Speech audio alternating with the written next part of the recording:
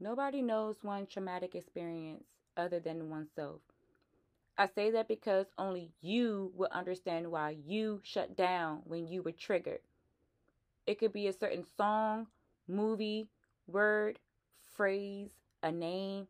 Literally anything could disturb somebody to their core because of previous traumatic experiences. For transparency reasons, I never knew something really bothered or hurt me until something triggered an old thought or memory. My anxiety would literally take that and run. The next thing I know, I'm either completely quiet, extremely loud, defensive or argumentative, or I'm bawling crying.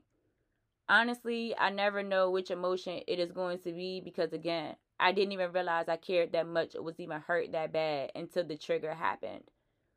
Again, for complete transparency, being intoxicated and triggered does not mix at all.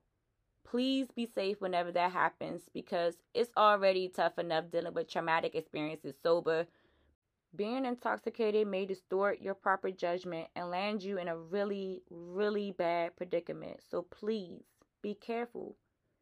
If you find that this happens a little too often, please address whatever the trauma is because it's unresolved. Therapy can be expensive. Everyone does not have insurance.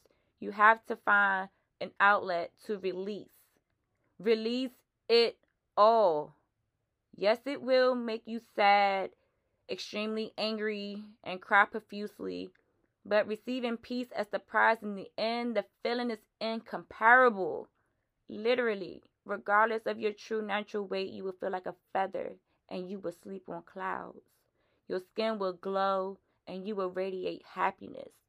I would strongly suggest journaling. Just write like you're having a full conversation. Poetry, songwriting. If you're artistic, drawing, coloring, or painting. For me, I really enjoy journaling my real thoughts and doing my hair and makeup. It's really, really therapeutic for me.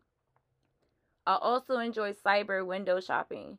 Just going to my favorite clothing sites and browsing through all of the clothes and shoes for hours, imagining different looks with absolutely no intention to buy whatsoever. It slows my breathing down, it calms my anxiety, and it kind of snaps me back into reality out of the deep, dark thinking space. Music is also a good outlet, but personally, I would also say be careful with that because listening to certain songs, sounds, and lyrics that may keep you in a dark thinking space. Again, if I'm being honest and transparent, and I am, I listen to trap music because I love entrepreneurship. I imagine I'm this top queen pin moving mad weights. I'm living well. My family is well taken care of. I drive nice cars, shop, and I vacation luxuriously. That makes me very happy. I know it may sound immature to some of y'all, but it works for me. So I would suggest doing what works best for you. Regardless, release that trauma and receive your peace. That is the point of it all.